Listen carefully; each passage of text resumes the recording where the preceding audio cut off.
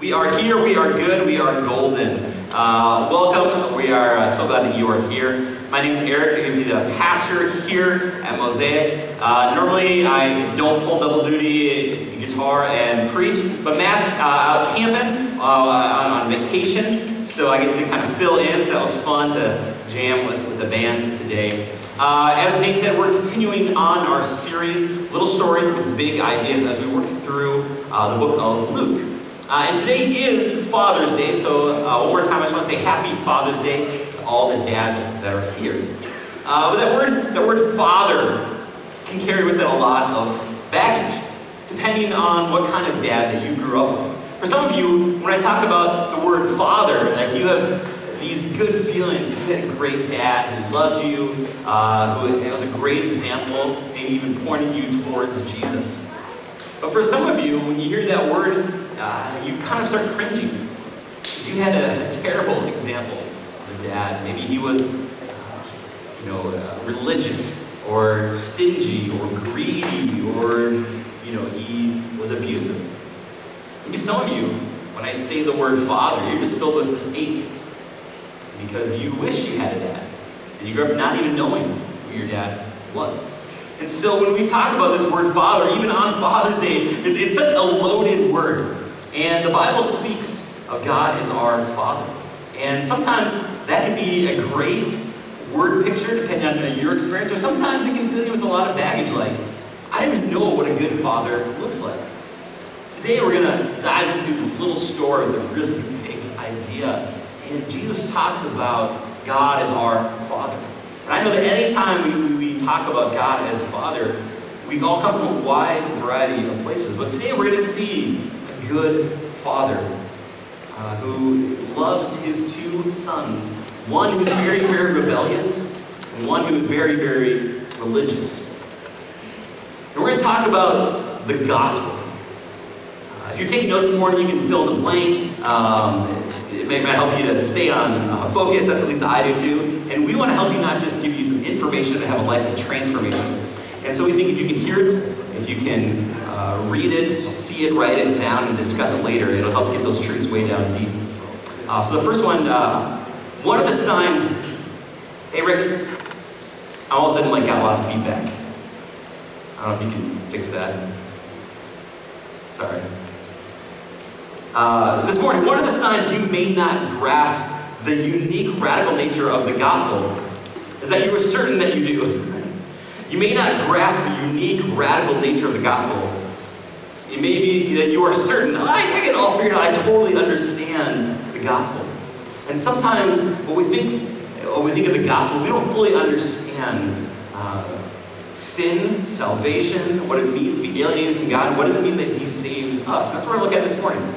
And this parable we're going to look at today is very famous. For centuries it's been called the parable of the prodigal son. Now Jesus didn't name it this. All those names, those subheadings, those are added by people afterwards, just so we're all aware. The chapters and verses are not inspired, the headings aren't inspired by God. Those are just people afterwards add those in. And for many years it's been known as the parable of the prodigal son. But it's a great mistake to think it's just about one son, the son. There's actually two sons that are lost. A story of a younger brother and an older brother. And we're meant to compare and contrast them. And if we don't, we're missing out on the radical message of what Jesus is saying here. So if you have your Bibles, turn with me. And today's going to be a little longer than normal, so buckle up. We're going to try to get through a whole chapter of Luke today. We're going to be in Luke chapter 15. So are you guys ready to dive in and this is going to be awesome. You guys ready this morning? I'm going to pray one more time, and then we're going to read God's word. You join me in prayer. God, we thank you for your word. God, we thank you for Dr. Luke, who carefully investigated and wrote down the words of Jesus so that today, 2,000 years later, we could learn more about Jesus, learn more about how to be like him and love like him and do the things that Jesus did. God, I pray that you would help me this morning as I share your truths. God, that I would be clear, that people would understand the radical nature of the gospel, that your Holy Spirit would change and transform lives this morning, that you would use me as your messenger. In your name we pray. Amen. All right, so let's get going. Luke 15, verse 1. We're going to go through three parables today, 3 for the price of 1. Luke 15, verse 1. If you have your Bibles, you can follow along on your smartphone or back here as well. Now, the tax collectors and sinners, and we've gone through Luke, the Luke author puts tax collectors in their own category. That's how bad of sinners they were. People thought they were there's like sinners, and then tax collectors are even worse. Now, the tax collectors and sinners were all drawing near to him, to Jesus. And the Pharisees and the scribes grumbled, saying, "This man receives sinners and eats with them." So, in Jesus' day, to eat with sinners is to say, "I accept you. You are welcome here. Not perfect. We're cool with that." And Jesus hung out with sinners. Jesus hung out with tax collectors. And the religious people didn't like that. They're like, why is Jesus hanging out with these kinds of people? And Jesus knows their thoughts. And so, to kind of respond to what they're thinking, Jesus is going to tell 3 stories back to back. And each one is going to build on the other one. So he told them this parable. "What man of you, having 100 sheep, if he has lost one of them, does not leave the 99 in the open country and go after the one that is lost until he finds it? And when he has found it, he lays it on his shoulders, rejoicing. And when he comes home, he calls together his friends and his neighbors, saying to them, 'Rejoice with me, for I have found my sheep that was lost.' Just so, I tell you, there will be more joy in heaven over one sinner who repents." And I picture Jesus kind of like a little chuckle on his face. He looks at the Pharisees. "Than over 99 righteous people who need no repentance." These Pharisees thought they didn't need to repent. He goes on. "Or, what woman, having 10 silver coins, if she loses one coin, does not light a lamp and sweep the house and seek diligently until she finds it?" This is probably this woman's dowry. It's what she needs to do to get married. It's very, very important to her. "And when she finds it, when she has found it, she calls together her friends and neighbors, saying, 'Rejoice with me, for I have found the coin that I had lost.'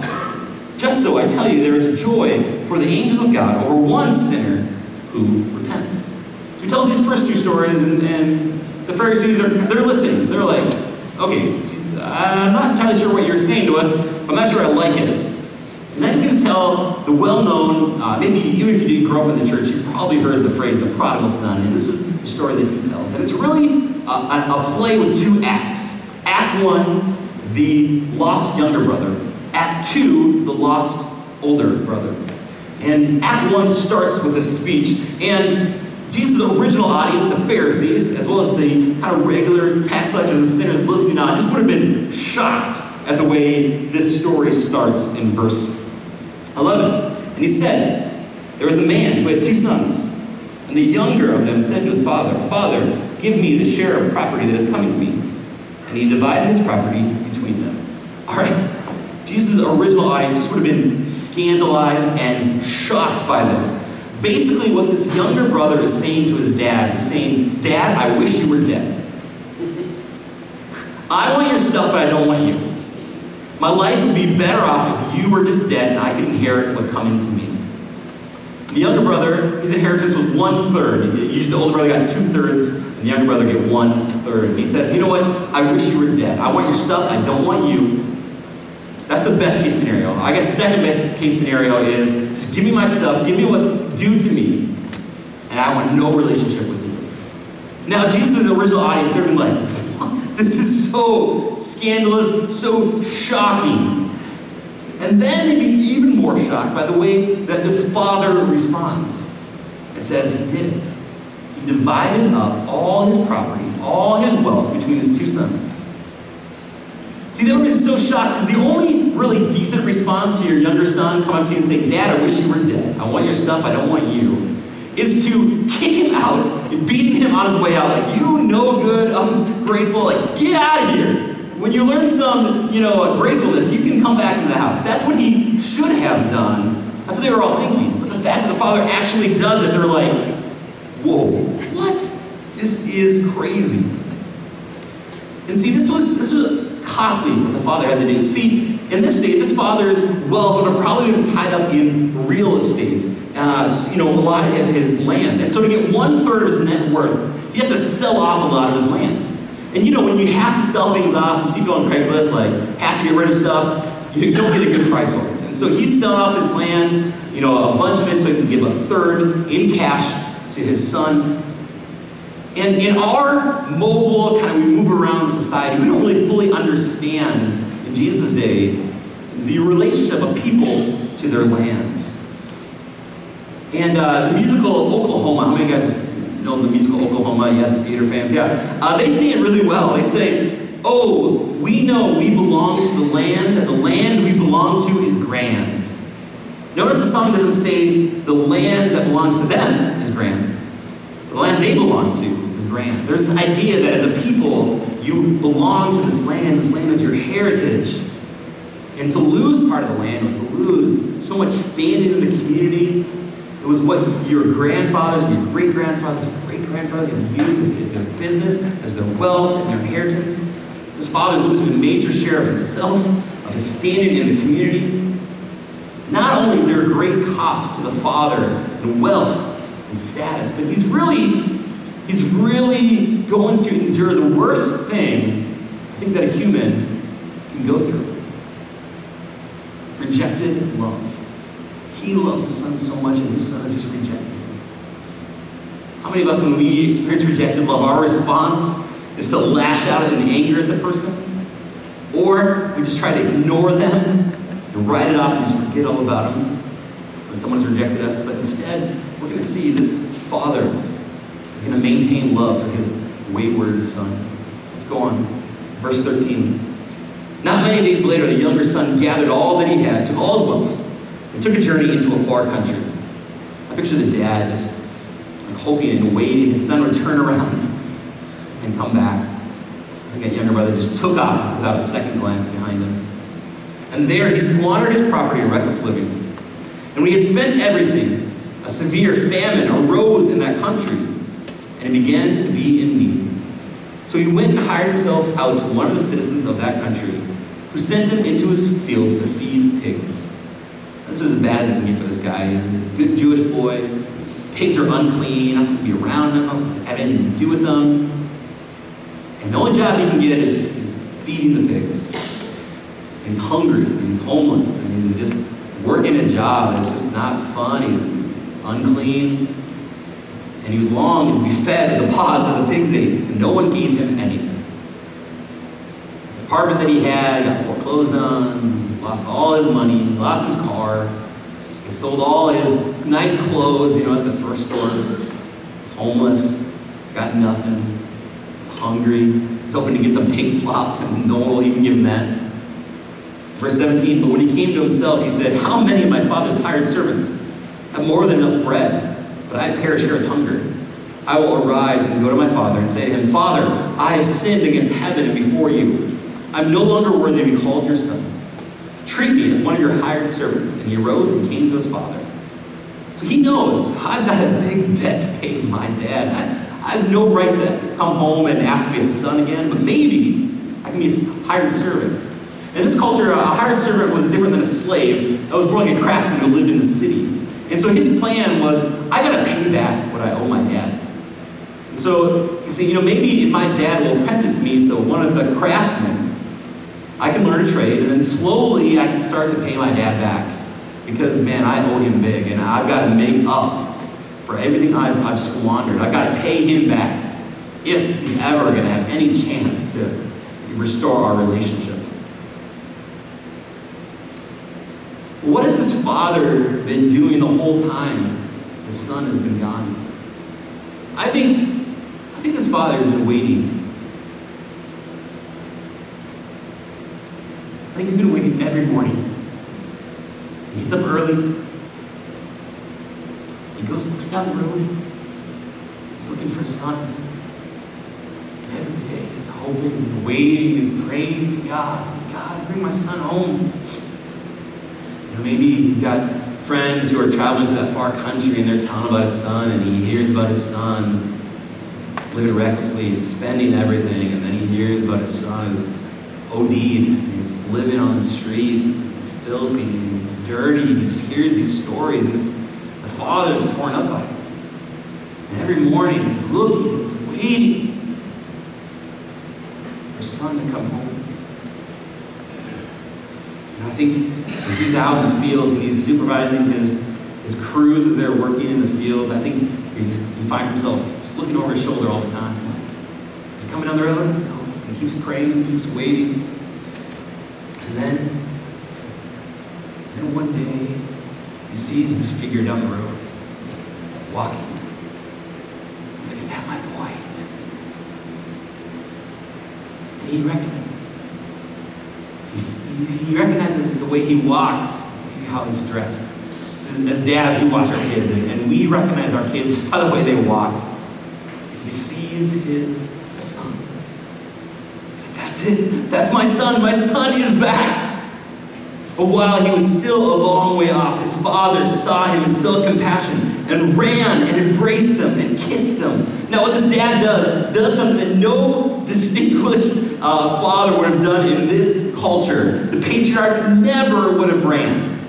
Guys don't run in this culture, especially the pillar of the community, this dignified father. Kids run, maybe young men would run, women would run, but never the patriarch. He's wearing these long robes. Like, to run, what does he got to do? He's got to pick him up, right? He's got to show off all his legs. It's like running in a heavy dress. Like, he's got to do, pull up the skirts and do a high kind of skirt kick. Like, guys, none of us want to pull up our skirts, right?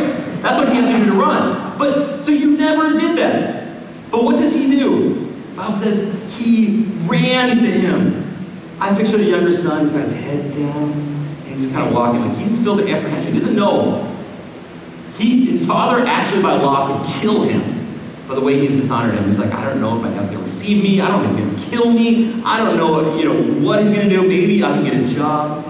And here's his dad running with his robes pulled up high. Like maybe his boxer shorts are showing in the cartoons. They got the heart boxers, And he's running. He's like, welcome home, welcome home, welcome home. Son's like, what? And the dad just drops his robes, fills him with this huge hug, and he just starts kissing him all over. And the Greek here says he kissed him and kept kissing him and kept kissing him and kept kissing him. I love that picture. Some of us dads, we're not affectionate enough with our kids. I think some of us, we say, I can never do that. I can never run towards my kid, hug him and kiss him. I need to be tough with my kids. I believe very strongly that God calls us as dads to be both tough and tender. I think Jesus modeled that so well. He was tough with the religious people he had to be tough with, and he was tender with sinners who came to him needing forgiveness. And as dads, we need to model that as well, to be both tough and tender. Tough to defend our families, tough to provide, tough to just do what needs to be done, filled with that grit. We also need to be tender. To love our kids. Now, some of you haven't been hugged by your father in years. I'm sorry for that. But us dads, we need to hug and kiss our kids, no matter how old they are. Even your boys. Now, don't do it in an embarrassing way. If your kid's playing sports and they're playing lacrosse or baseball and they hit a double, don't run out in the field and give them a big hug and kiss right then. Well done, boy! Wait till later. Do it appropriately. And even if your kids are fully grown, even if your sons are fully grown, you want to come up behind them, Dad, and give your son a big hug, and kiss him on the top of his head. Show him affection. And they may squirm and be like, Dad, stop it. What they're really saying is, keep doing that, Dad. We need to show affection to our kids. We need to be tough dads as well as tender. I love that's exactly what this daddy does. He runs undignified with his skirts pulled up. He keeps kissing his son. And then his son kind of pulls out his PowerPoint presentation. He's like, all right, Dad, here's how I'm going to pay you back. He's got his whole plan laid out. Verse 21, and the son said to him, Father, I've sinned against heaven and before you. He starts his rehearsed speech. I'm no longer worthy to be called your son. And he's going to get into the part of it. Okay, here's how I'm going to pay you back. Here's my plan. His father interrupts all that. But the father said to his servants, bring quickly the best robe and put it on him. And put a ring on his hand and shoes on his stinky, dirty feet. Right, cover up his nakedness and his rags. We're going to clean him up. Put some shoes on him. Put a robe on him. Not just any robe. Give him the best robe that we have. Question. Who would have owned the best robe in the household? The father, right? He's saying, give my son my own robe. This This is an unmistakable sign to everyone who works for him, everyone in town. I am restoring my son fully. He doesn't need to work. He doesn't need to pay back what he owes me. I'm putting my robe on him. He's fully restored to the family. Verse 23 says, "And bring the fattened calf and kill it, and let us celebrate, eat and celebrate, and have a big barbecue. For this, my son was dead and is alive again. He was lost and is found." And they began to celebrate. They throw such a feast would be a big deal. See, in Jesus' day, they didn't eat meat every day. It was a big deal to eat meat. So they're going to kill the fattened calf. And probably in a big feast like this, everyone from town would have been invited. They would have had everyone come, and word would have spread quickly about the restoration of the younger son.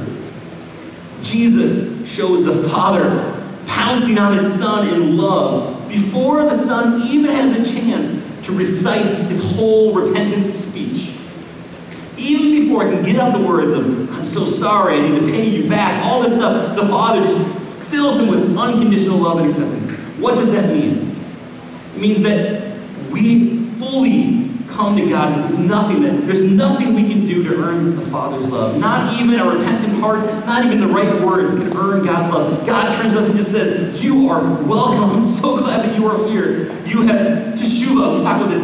Your repentance, that you've gone the wrong way, and you realize that you turn around, you come home, and God wraps us up in our arms before we even have to say anything. He says, "It's okay. I love you. You're forgiven. You're restored." There's nothing we can do to earn the Father's love. Nothing. Now, some people, they want to stop there and they're like, "This is an amazing story. I love it. This shows that God is a God of love, of universal love, who just unconditionally accepts everyone no matter what. End of story. Let's go home." There's one problem though. If this was the message of Jesus, then Jesus would end his story there. Hey, turn from your sins. You're welcome home. It's all good. God forgives you. Amazing. But there's more to the story. A lot more to the story. Let's keep going. Verse 25. "Now his older son was in the field, and as he came and drew near to the house, he heard music and dancing. And he called one of the servants and asked what these things meant. And he said to him, 'Your brother has come, and your father has killed the fattened calf, because he has received him back safe and sound.' And he was angry and refused to go in to the party. His father came out and entreated him. But he answered his father, 'Look, these many years I've served you, and I never disobeyed your command. You never gave me a young goat that I may celebrate with my friends. But when this son of yours came, who has devoured your property with prostitutes, you killed the fattened calf for him.' The older brother refuses to go into probably the biggest party his dad has ever thrown. Him standing outside is a way of publicly telling everyone, 'I disagree with the way my dad is treating my brother. I disagree with the grace and mercy that he is showing.' And this forces the dad to come out of the party, a demeaning thing to do when you're the lord of the manor, when you are the host of this great feast, the whole town is there. Why is the older brother so upset? What's with all this talk of fattened calves and goats, right? Because we're like, just go to Aldi's and get some more meat. What's the big deal? Well, meat was very precious. There's a lot more going on here. See, by bringing the younger brother back into the family, you know what he's doing? He's once again made an heir with a claim to 1/3 of their now very diminished wealth. And this ticks off the elder brother. He won't even call my brother. He says, "This son of yours, look what he did." And he won't even address his dad as dad. He just basically says to him, "Look, you, I am upset with you." He won't even call his dad by his title, father. And the way the elder brother treats his dad now is worthy of being disowned. The dad could kick him out and disown him now for the disrespect he's shown him. What does the dad do though? Verse 31, "And he said to him, 'Son, you are always with me, and all that is mine is yours. It was fitting to celebrate and be glad, for this your brother was dead and is alive. He was lost and is found.'" Now Jesus' listeners are on the edge of their seats. They're like, "Oh, this is a good story. This is a good one. People have been talking about this story for 2,000 years. Oh, I can't wait to hear the end of this story." And they're like, "Are the brothers going to be reconciled? I don't know." It's like, tune in next season as we start, they're like, is he, the older brother, his heart going to be softened by the love and grace that dad is showing to come out of the party and beg his son to come into the party? And just as all their thoughts are passing, what's going to happen next? The story ends. Brian talked about this last week with Jesus' story. Like, what a cliffhanger. Jesus does this. He just stops the story. Why won't Jesus finish and tell us what's happening? Remember verse 1 and 2? Who is Jesus talking to primarily? He's got people over here, but he's primarily talking to the Pharisees. Who are the Pharisees? They're the older brothers. They're sitting outside, and Jesus is saying, come. There is room in God's family for you. You, religious older brothers, alongside rebellious younger brothers, God's family is big enough. He doesn't finish the story because he's begging them, come in. See, Jesus is redefining everything we thought we knew about connecting to God. He's redefining sin, what it means to be lost, what it means to be saved. In this story, we have two sons. One who's very, very bad, one who's very, very good. One who is rebellious and one who is religious. Yet both are alienated from the Father. The Father has to go out to both and invite them into the feast. So not just one lost son in this parable, there's two. See, the hearts of both brothers were the same. Both sons resented their father's authority and sought ways of getting out from under his authority. One rebelled by being very, very bad, and one rebelled by being very, very good. Do you realize what Jesus is teaching? So neither son loved the Father for himself. They were both using the Father for their own self-centered ends, rather than loving, enjoying, and serving him for his own sake. See, you can avoid Jesus as your Savior by breaking all the rules and running from Jesus.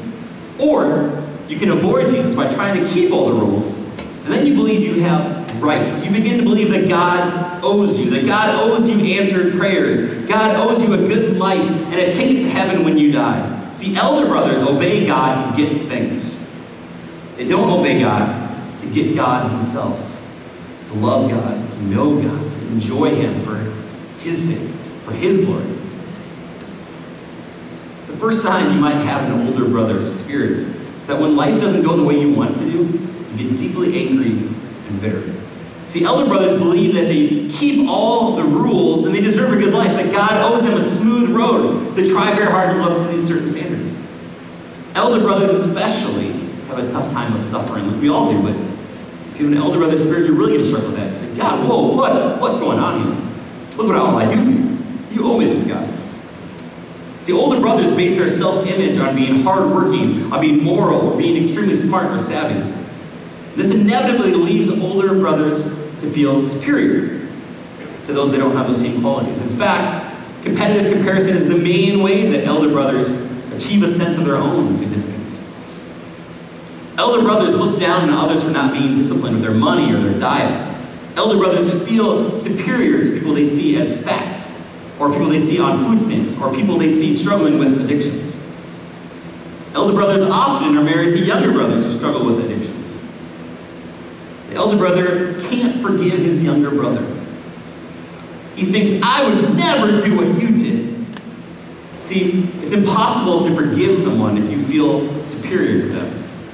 It's impossible to forgive someone if you feel superior to them. Am I getting in you guys' business a little bit today? I've self-identified as an older brother, so this is coming from the spirit of love. But Jesus' parable creates something of a crisis for those of us who are listening. See, he's vividly portrayed the two pathways that the world primarily believes in. Pretty much everyone in the world falls into one of two camps. The way that the elder brother says, the good are in and the bad are out. Typically conservatives. The younger brother says, no, you are wrong. The open-minded, progressive people are in, and the closed-minded and bigoted are out. And both see each other as wrong and evil. However, Jesus exposes both as dead ends. See, the gospel of Jesus is not moralism, keeping all the right rules, the good in, the bad out. But the gospel of Jesus is also not relativism. Progressive, open-minded are in, and the bigoted, closed-minded are out. Jesus clearly wants us to take some radically different approach to God. What is it? We find the answer when we see that Jesus deliberately left someone out of the story. If you're listening closely to all three stories, there's someone missing in the third story. Did you catch it? And he deliberately let this person out so that we would look for him, and once finding him, we would find our own way home at last. See, Jesus told these three parables back to back. In each story, something is lost: a sheep, a coin, a son. And in each story, someone gets it back, and there's a big celebration. But there's one striking difference in the third story that Jesus told. In the first two stories, someone goes out and searches diligently for what's lost. And the searchers let nothing stand in their way. Nothing distracts them until they find that sheep, until they find that coin. So by the time we get to the third story, we're actually expecting someone to go out and find the lost son, right? We've all heard the story so many times that we don't really think of it that way. If you hear the story for the first time, you would catch that. Okay, someone went out and found the sheep. Okay, good. Someone went out and found the coin. Okay, good. Oh, lost son. Oh man, okay. Who's going to go out and find the lost son? And nobody does. And it's shocking. Jesus meant it to be that way. So by telling these three stories back to back, Jesus is inviting us to ask, well, who should have gone out and searched for the lost son? I came across this story that during the Vietnam War, a soldier went missing in action. When the family could get no word of him through official channels, the older son flew to Vietnam and risked his life searching through the jungles and the battlefields for his lost brother. It said that despite the danger, he was never hurt, because those on both sides had heard of his dedication and respected his quest. He was known simply as the brother, searching for his younger brother. That's what the older brother in this parable should have done. That's what the true elder brother would have done. He would have seen the agony of his father and said, Dad, my younger son, my younger brother's messed things up. I'm going to go find him. And even if he's blown all the wealth like I imagine he has, I'm going to, at great cost to myself, I'm going to bring him home. I'm going to restore him to the family. So the truth is, it's only at the older brother's expense the younger brother can be restored to the family. You remember earlier in the story when Jesus said the father divided up all that he had and gave it to the two sons? When the father says to the older brother, everything I have is yours, he's telling the literal truth. Every penny that remained in the family estate belonged to the older brother. Every robe, every ring, every fattened calf that the father slaughtered belonged to the older brother. And we want to say, that is not fair. What? See, there's always a cost to forgiveness and restoration. If we stop the story earlier, we say, God welcomes you back. It's all good. Stop the story there. We're missing that there's always a cost to forgiveness and restoration. And who bears the cost in this story? The older brother. See, while Act 1 of the parable showed us how free the Father's forgiveness is, Act 2 gives us some insight into its costliness. See, the younger brother's restoration was free to him, but it came at an enormous cost to the older brother. The father couldn't just forgive his son and welcome back into the family. Somebody had to pay. The father couldn't reinstate him and restore him to the family except at the expense of his older brother. There's no other way. But see, Jesus doesn't put the true older brother in the story, the one who's willing to pay any cost to seek and save that which is lost. This is heartbreaking. See, the younger brother gets a Pharisee for an older brother. But you and I, we don't. By putting a flawed older brother into the story, Jesus is inviting us to imagine and long for a true older brother. It's the kind of brother that we need. One who doesn't just go to a far country to search for us, but one who came from heaven to earth. One who's willing not just to pay a finite amount of money, but is willing to pay the ultimate price to restore us to God's family. See, whether we're more like the younger brother or the older brother in the story, we have all rebelled against God. We deserve alienation, isolation, and rejection. The point of this parable is that forgiveness always involves a price. Someone has to pay. There's no way for the younger brother to be restored to the family unless the older brother bore the cost himself. See, on the cross, Jesus paid the ultimate price as our elder brother so that we could be restored to our Heavenly Father. On the cross, Jesus was stripped naked so that you and I could receive the robe of salvation. And our nakedness could be clothed in honor that we don't deserve. On the cross, Jesus cried out, my God, why have you forsaken me? The one time, Jesus doesn't address him as Father. He wasn't treated as a son, so that you and I can be treated as sons and daughters. Jesus brings us home at an enormous cost to himself. I want you to be melted and moved by what it cost to bring you home. Jesus says it's not about the good being in, the bad being out, the open-minded being in, and the bigoted being out. Jesus said it's the humble that are restored to the family and the proud are on the outside looking in. There seems to be this sense, I think, that we all are a little bit like a younger brother. So we're all exiles, the Bible tells us, longing for home. That's one of the main stories of the Bible. We're always traveling, never arriving. The houses we live in are only inns, but aren't home.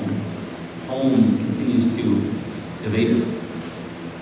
Genesis tells us why we feel like exiles longing for home. We were created to be friends with God in the presence of a beautiful garden. But then, like the two brothers, we chafed under God's authority and we rejected it. And ever since, we've been exiles, wanting to come home, been alienated from our Father. And the message of the Bible is that the human race is a band of exiles longing for home. And the parable of the prodigal son is really about every one of us trying to find home. But we get a true elder brother who's willing to pay the cost. So you and I be welcomed home. Before we can even get the words out of our mouth, God wraps us up as a good Father. Welcome home. Welcome home. Wherever you've done, however bad you've messed up, maybe you're like a younger brother. You say, man, there's no way God can forgive me. And even if I did ask for forgiveness, I have to really work hard to make it up to him. God says, no. You don't have to pay any cost. You don't have to earn your salvation. You don't have to make it back up to me. Someone else paid that price for you. Maybe like me, you identify a little more with the older brother. And we try to be really, really good so that God will owe us something. And we believe we deserve something because we're always there for God. But we try to use God instead of enjoy God. We try to be working out in the fields doing the work of Him instead of in the parties celebrating, communicating with Him. One of the other main signs that you are an elder brother is a dry and kind of crusty prayer life. Instead of just loving on God and speaking to Him as someone in love, it's more like a business partner. Someone you work with, a coworker, saying, God, here's what I need. Here's my list of kind of what I want you to do for me. Instead, God says, no, come into the party. Stop working in the fields. Let's have a relationship. That's what God longs for each one of us. I'm going to invite the band to come up and to ask everyone to stand.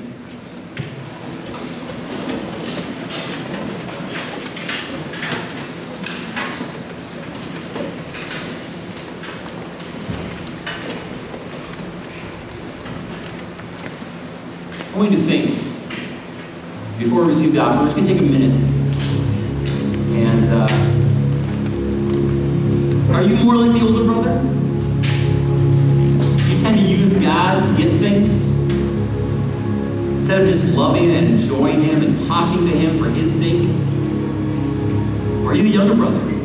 You've got some stuff, you've messed up, and you've been going down this path, and you need to teshuva, you need to repent, which means turn around and just head back towards the Father, and He will welcome you with open arms.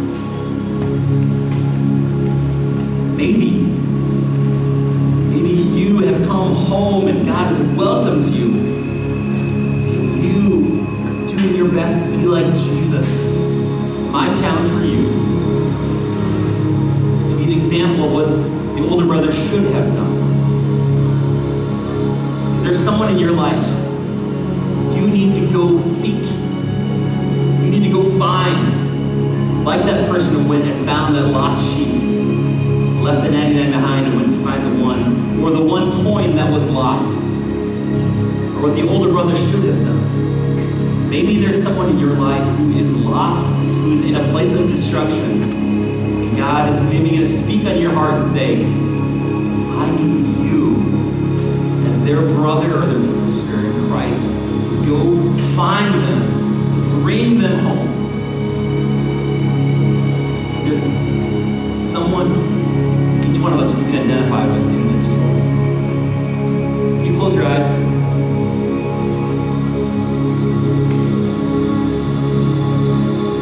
If you identify with the younger brother and you have been far from home, longing to be restored to God's family, you've been feeling some stirring, you don't know what it is, and you want to go home, you don't feel like you can.